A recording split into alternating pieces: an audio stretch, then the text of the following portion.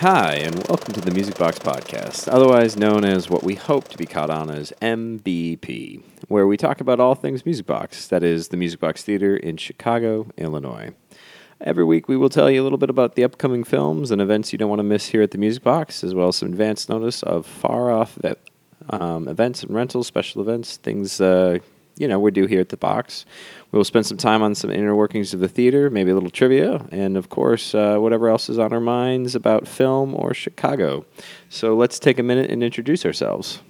Hi, I'm Julian, the technical director here at the Music Box and also the comic relief.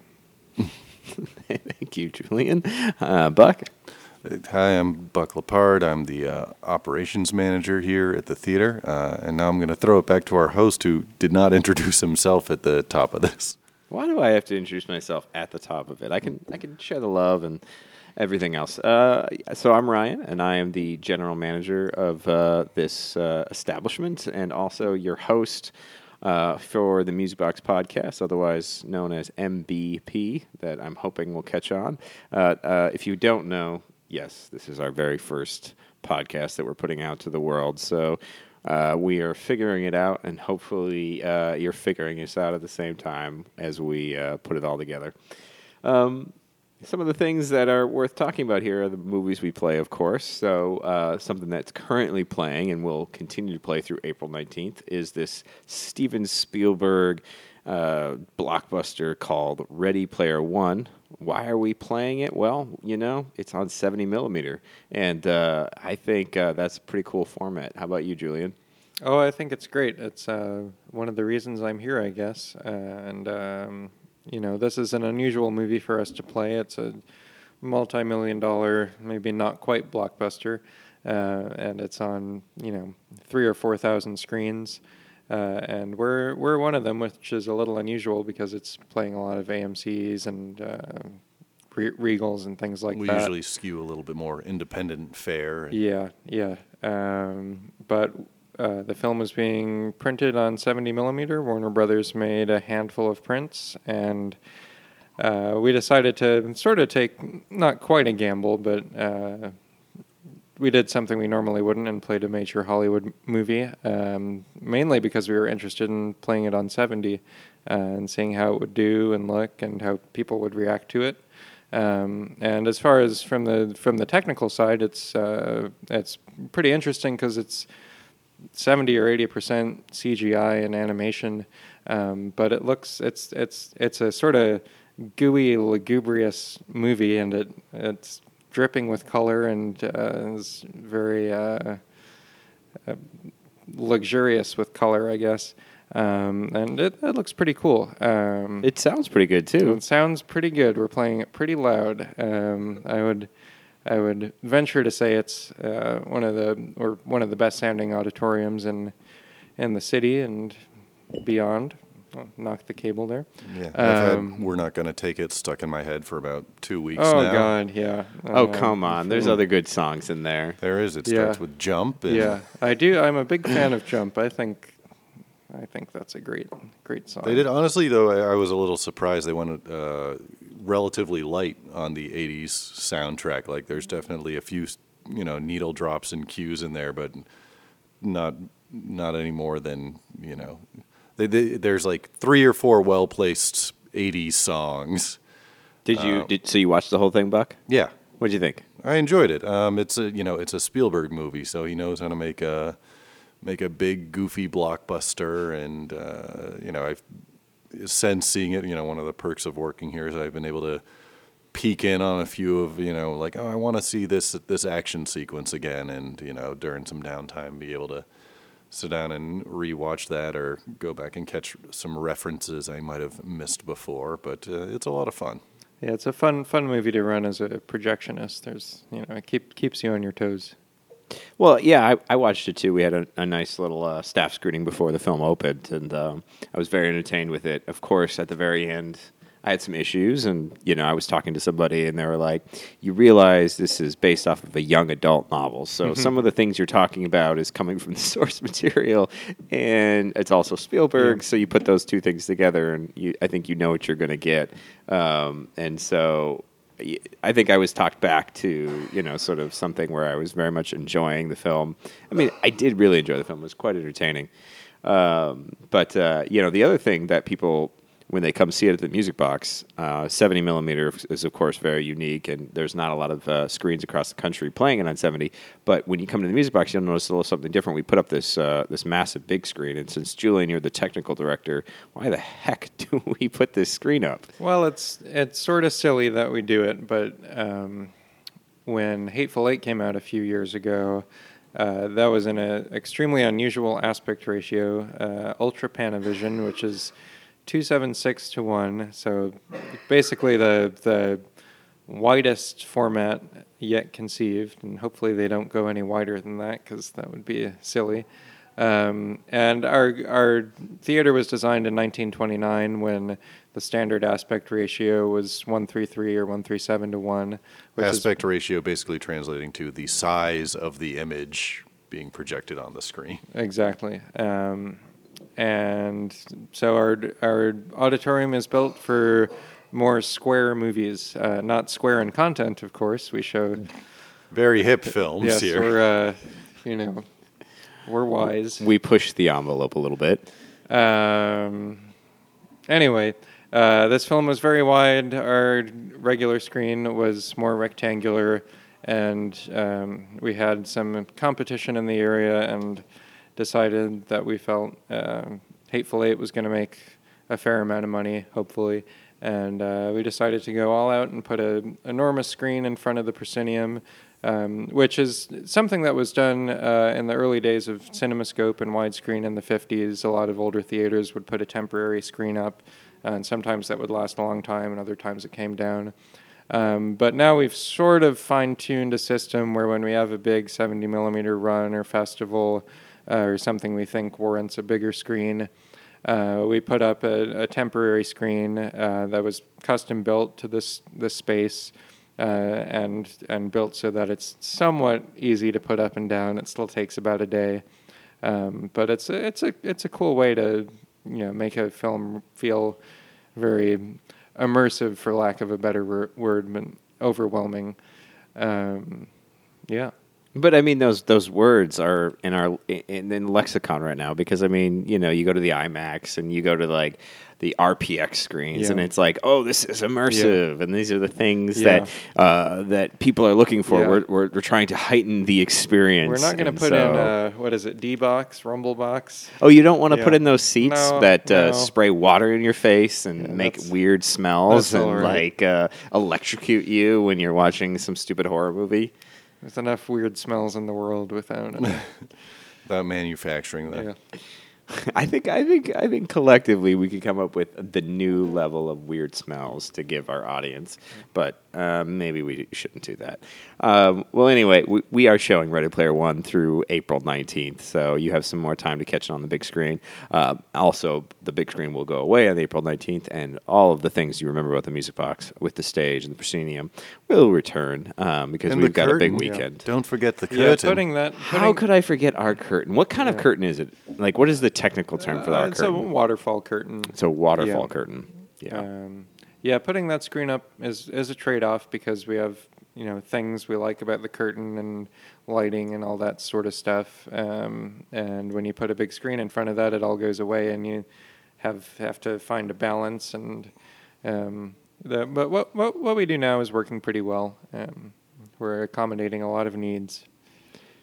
Yeah, so the other thing that we've got going on right now is we're playing this Hungarian film called 1945. It's just after World War II, and it's about some people some Jewish folks who have survived the Holocaust returning home and dealing with what's going on in their hometowns.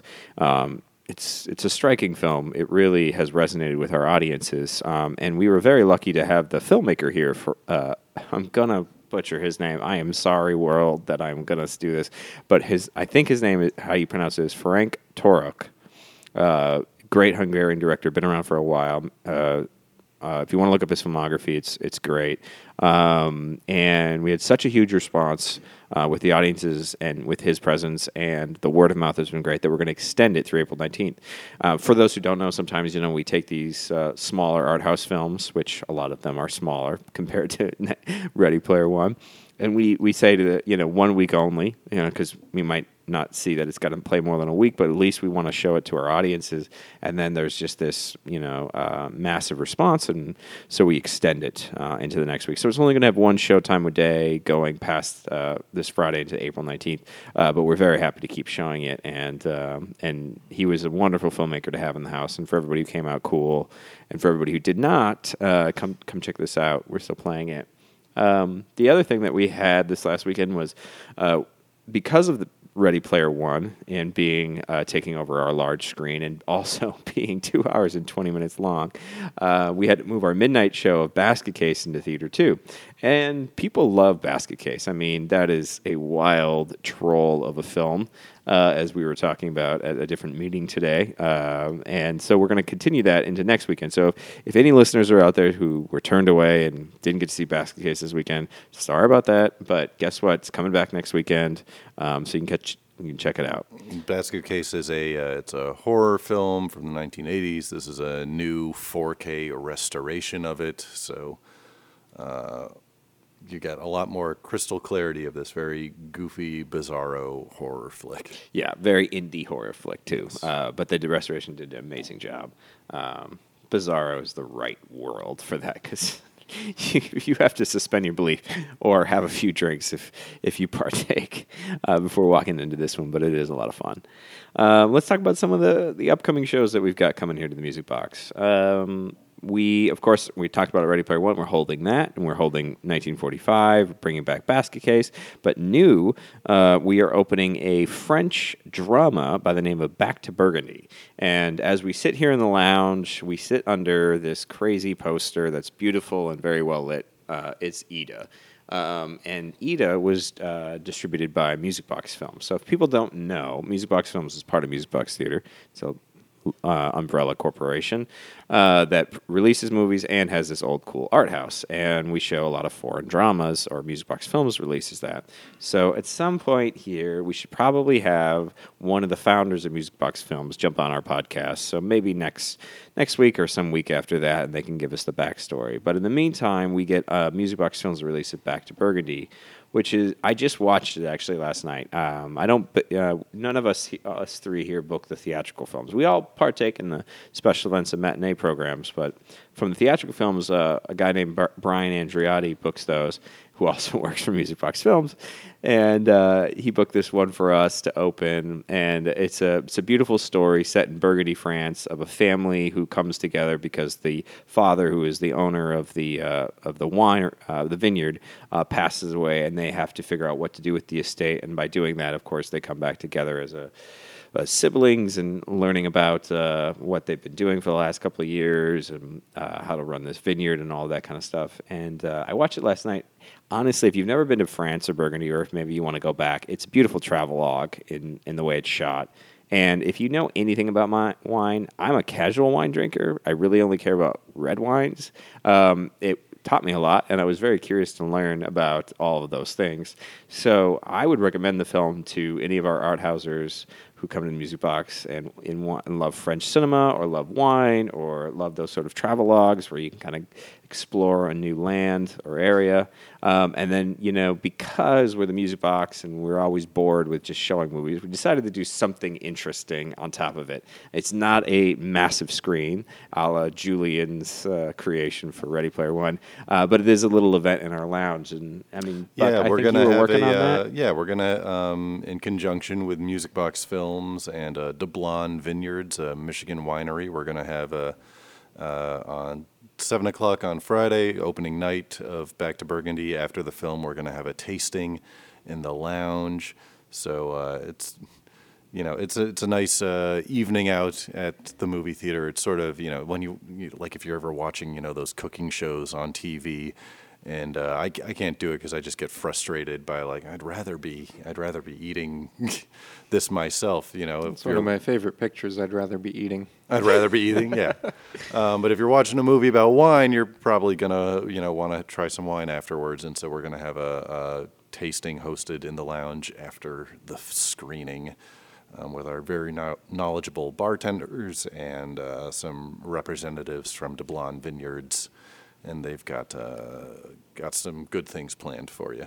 And I should mention, in case you've never ventured left from our box office, that opening in the wall is the Music Box Lounge and Garden, and that is where the tasting will be happening. And it's also a great place to hang out, which is exactly where we are recording this podcast, next to a bunch of board games that some of us like and some of us do not. I was here hanging out last Wednesday even. I sat down and did some work, and I was here until midnight, and I had a blast. I ordered some food. It's just a wonderful environment. Well, then we had karaoke on Thursday here.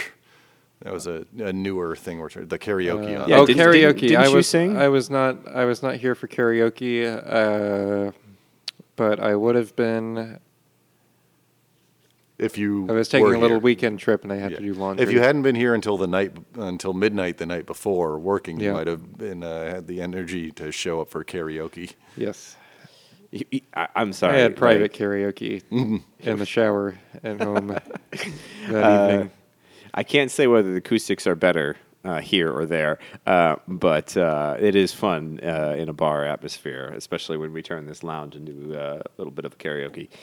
The lounge is a mixture of a place where you could do work, you can record a podcast, you can play a board game.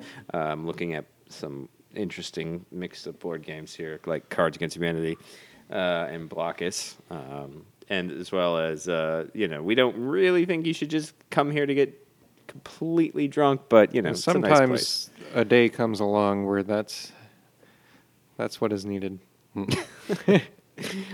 Well, Like a Monday when a Cubs opener game has gotten canceled and you find yourself with 4 hours free due to snow. And just Okay, we also have this weekend Ichi the Killer, the wild, unhinged Takashi Miyake film. It is only at midnight, of course.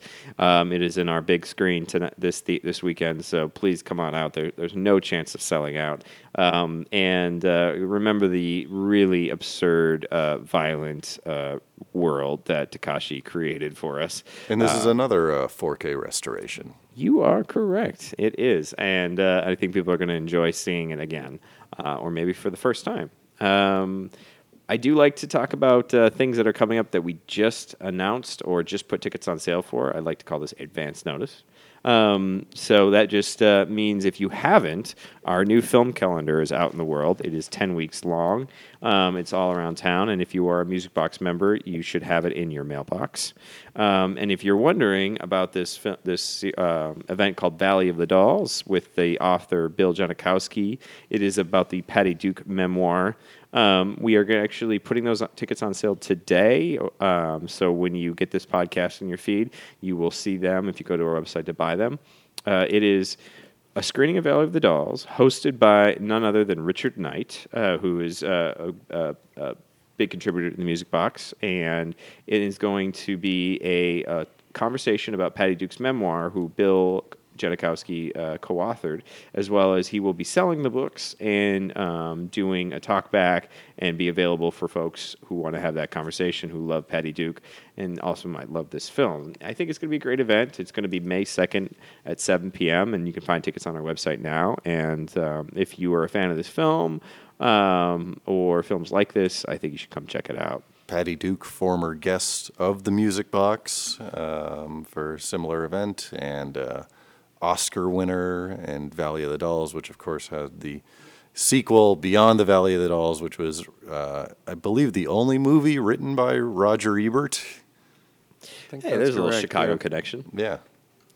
And then the other advance notice we want to let you know about is our Mother's Day program. Now, before we get into what it is, I think Julian would like to talk about what it isn't.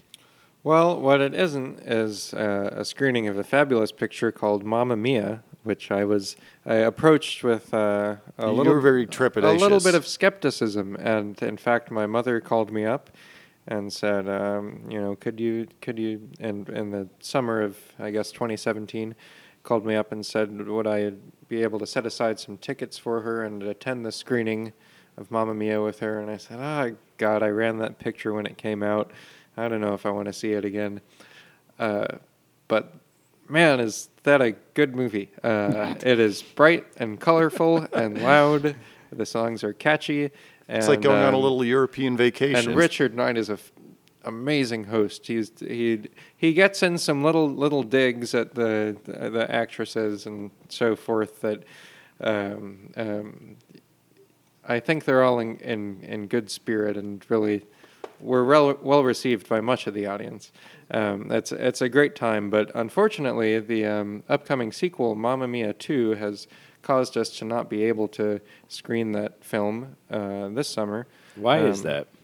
Well, the studios have this funny idea that if they're releasing a remake or a sequel or something like that, most of the time they will lock down the original, which to me does not make any sense because I would think they won't let theaters like us play them. Exactly. Because either they don't want people to see it because they don't want it to interfere with the release of the new one, where people are like, oh, I don't need to see Mamma Mia 2. I already saw Mamma Mia a month ago at the music box. Which seems counterintuitive because if it's a good film, you would think that would just get them excited for it.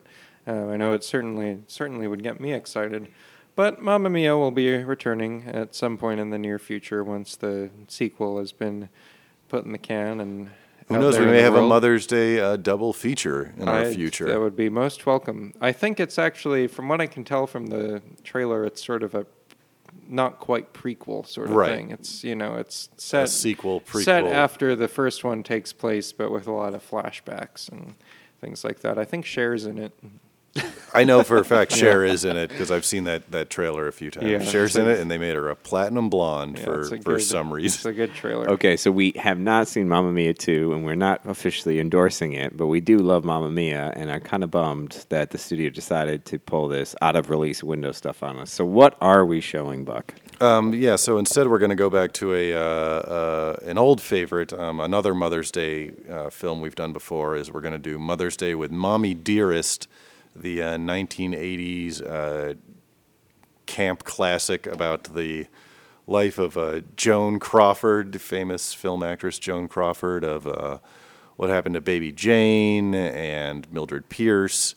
In the 1980s, there was a biopic isn't the right word because that phrase seems to lend a certain amount of esteem, but basically a film about what it was like to grow up with Joan Crawford as a mother, specifically as an awful, awful mother.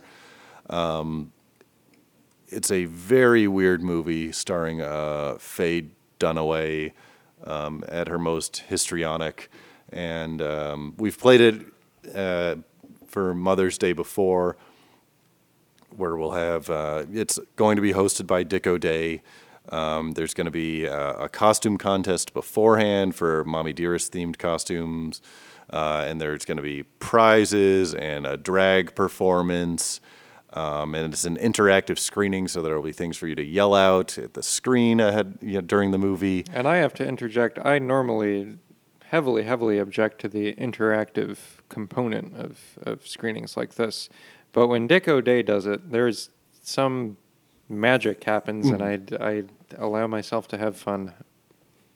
Yeah, he's a showman, and we're happy to be working with him on the screening of Mommy Dearest. So, and we also have special guest David Serta playing Joan Crawford, and Ed Jones playing Carol Ann. So if you come early, we're going to have mimosas, of course, in our bar and lounge, but you can interact with not real.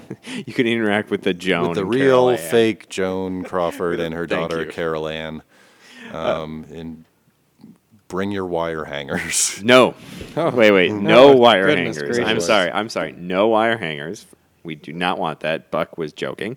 You can't tell. And also, we really don't think this is suitable for people under the age of 17 years old. I mean, it's just going to be kind of an adult. Yeah, that's the one difference show. with Mommy Dearest and Mamma Mia. Is Yeah. this is an R-rated program for your Mother's Day. Right. So if you are of age and want to bring your mother to Mommy Dearest, sure. But if you are underage, want to talk your mother into bringing you to Mommy Dearest, just wait till next year. It'll and be see an Mamma Mia. uncomfortable experience for you if you're not. Yeah, it'll be like when I went and I was like, my mom said, "Oh, let's go see a movie," and I said, "Let's go see the new Stanley Kubrick," and it was Eyes Wide Shut. And then we all It's a experienced sexy Eyes Wide movie. Shut. Yeah. That was very awkward. What did you ride think home. that was going to be? It didn't matter what I thought it was going to be. It was a younger version of me enjoying Stanley Kubrick movies and realizing that there was a new one out. Just a young cinephile. And not wanting to go see the next biopic or interesting thriller Lifetime-esque movie with my mother. It was more or less, let me choose. I want to see a Stanley Kubrick film. And should have gone to see wow. Bowfinger or something. Was that the same year that it came? It was came around out? then. I Yeah. believe Well, so. it was Might an have been the awkward year interaction. We survived. We still go see movies Could have together. gone to see Austin Powers, The Spy Who Shagged Me. You think that's any? Well, actually, my mom actually thought that was really funny. Yeah, She there you laughed. go. She had that really annoying, loud mom laugh. The where you kind of are embarrassed, but also kind of laugh along too. Like it kind of gets you to laugh. Yeah, that's what it is. So those are some things you should check out. Mommy Dearest is, of course, playing on Mother's Day, which, on the top of your head, if you don't know, it's May 13th. It'll be at 2 p.m., and you can find tickets on the website. So here's a little segment I thought would be fun. A little bit tidbits about the theater. Let's call this one This Old Theater. And some of the work. Some of you may have seen This Old House on PBS. This is much better. Maybe. Let's hope so.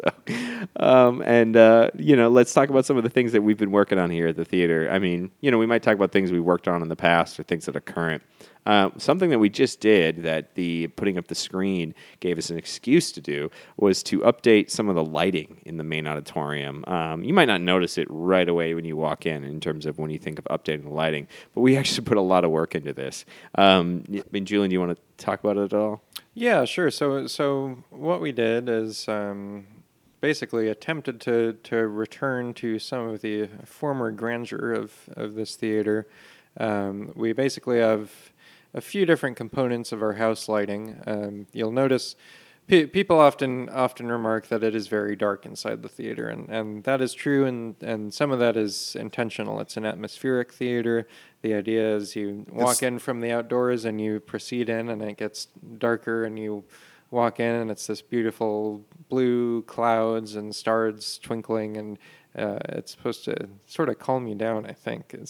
It's part and parcel of being a theater from the 1930s. Yeah, exactly. So it's the exact opposite, I would say, of walking into a modern multiplex where you have usually harsh LED or fluorescent lighting on you and ads blaring and stuff like that. You walk in and it becomes a whole different environment. Of course, over the years, all that stuff is a little difficult to maintain. We have basically two sets of lights in the theater. One is the orange, what we call the orange sunset lights, and those have been working and operational for basically forever. And then we have what's called a blue horizon lights, and those have been out for no one can remember when they worked last. I did talk to my predecessor who had worked here for 7 years. This is 3 years ago. So at least for the last 10 years, and he can't remember them working. Yeah. So, it might have been 15 years, 20 years. They worked at some point. It's been a while. And what we did is when we put the screen up, we had lifts and scaffolding available to us to put that up. So we went through and we had an electrician in, and we had them look at all the different circuits the lights were on, and all the blue lights were replaced. So now when we run a movie, if you happen to get bored and look up, you'll see a beautiful, very subtly lit blue sky and twinkling lights. Well, actually, some of the lights, the starlights, need to be looked at now because we've discovered half of them are burnt out. But it's a never-ending struggle to get everything working. But we're slowly returning to getting everything up and running again, and right now it looks really nice. Yeah, so basically we're bringing it back to what you would experience in 1929, and it takes a lot of work and effort, but we're doing it, and we love it, and just finding the time or when we can do it, Yep. or when we can afford it sometimes. As we replaced some of the Orange Horizon lights, we discovered that they had basically been out so long that a new dimmer was put in with not all of the lights working, and was not rated high enough to get them all on. So at the very last minute, the electrician came in and rewired everything to get them working. So for a while, it seemed like it wasn't going to work immediately, and I'll just say this, and Julian probably felt it, and so did all the rest of the stuff. I was a little stressed. I Yeah. literally ran up to the theater and said, by opening of Ready Player Yeah. One, these oranges all need to Yeah. work, and if they don't, that's just not going to be okay. So, yeah, they did figure it out, Yeah. and I appreciate those guys who put in the extra hours to make it work for us. So yeah, I'm excited about the new lights, and lighting in theater, of course, is a thing, and we're always going to keep working on it. But those orange and those blues are back. In full capacity. So yeah, hopefully you get notice it next time you're visiting the Music Box. Another thing that I'm sure you all probably realized. Well, actually, I don't know if everybody realized it. They might have realized it was gone. Is our new marquee? Buck, did you realize it was gone? Well, yeah, our old marquee was gone for quite a bit. About 6 months. Yeah. Yeah. And then we got a new one. So basically what had happened is we wanted to, touch it up a little bit, as, we were just talking about doing something else with another part of the theater. And when we did that, we realized, let's look inside and let's see what needs to happen. And we're like, this needs a lot more work. So we basically kind of refurbished / renewed, rebuilt the entirety of the old marquee with able to saving a few pieces. So if you're coming by the Music Box and you're saying, nothing looks different, I challenge you. Look at the little detail on the top. Look at the detail on the little corners of the ornamental pieces, and tell me if you don't notice something new. Buck, what do you think? This was really a big project for us. This new It marquee. was, and it was a long time coming. It was something we'd wanted to do for a while. Of just because our previous marquee was had a lot of history to it, but history has a little bit of that. It had a lot of wear and tear of paint chipping off, and there was some weird wiring stuff ahead of time, inside. And basically, we were looking at the marquee, and we wanted to really represent ourselves in the best way possible, and if we didn't do something now when we could, if we waited, it was had the potential to become a problem. We're an old building, and there's a lot of upkeep that needs to happen, and you never want to put anything off until the last minute. And so we thought, let's explore creating a more current marquee that's still maintains the look and feel and of the Music Box, but can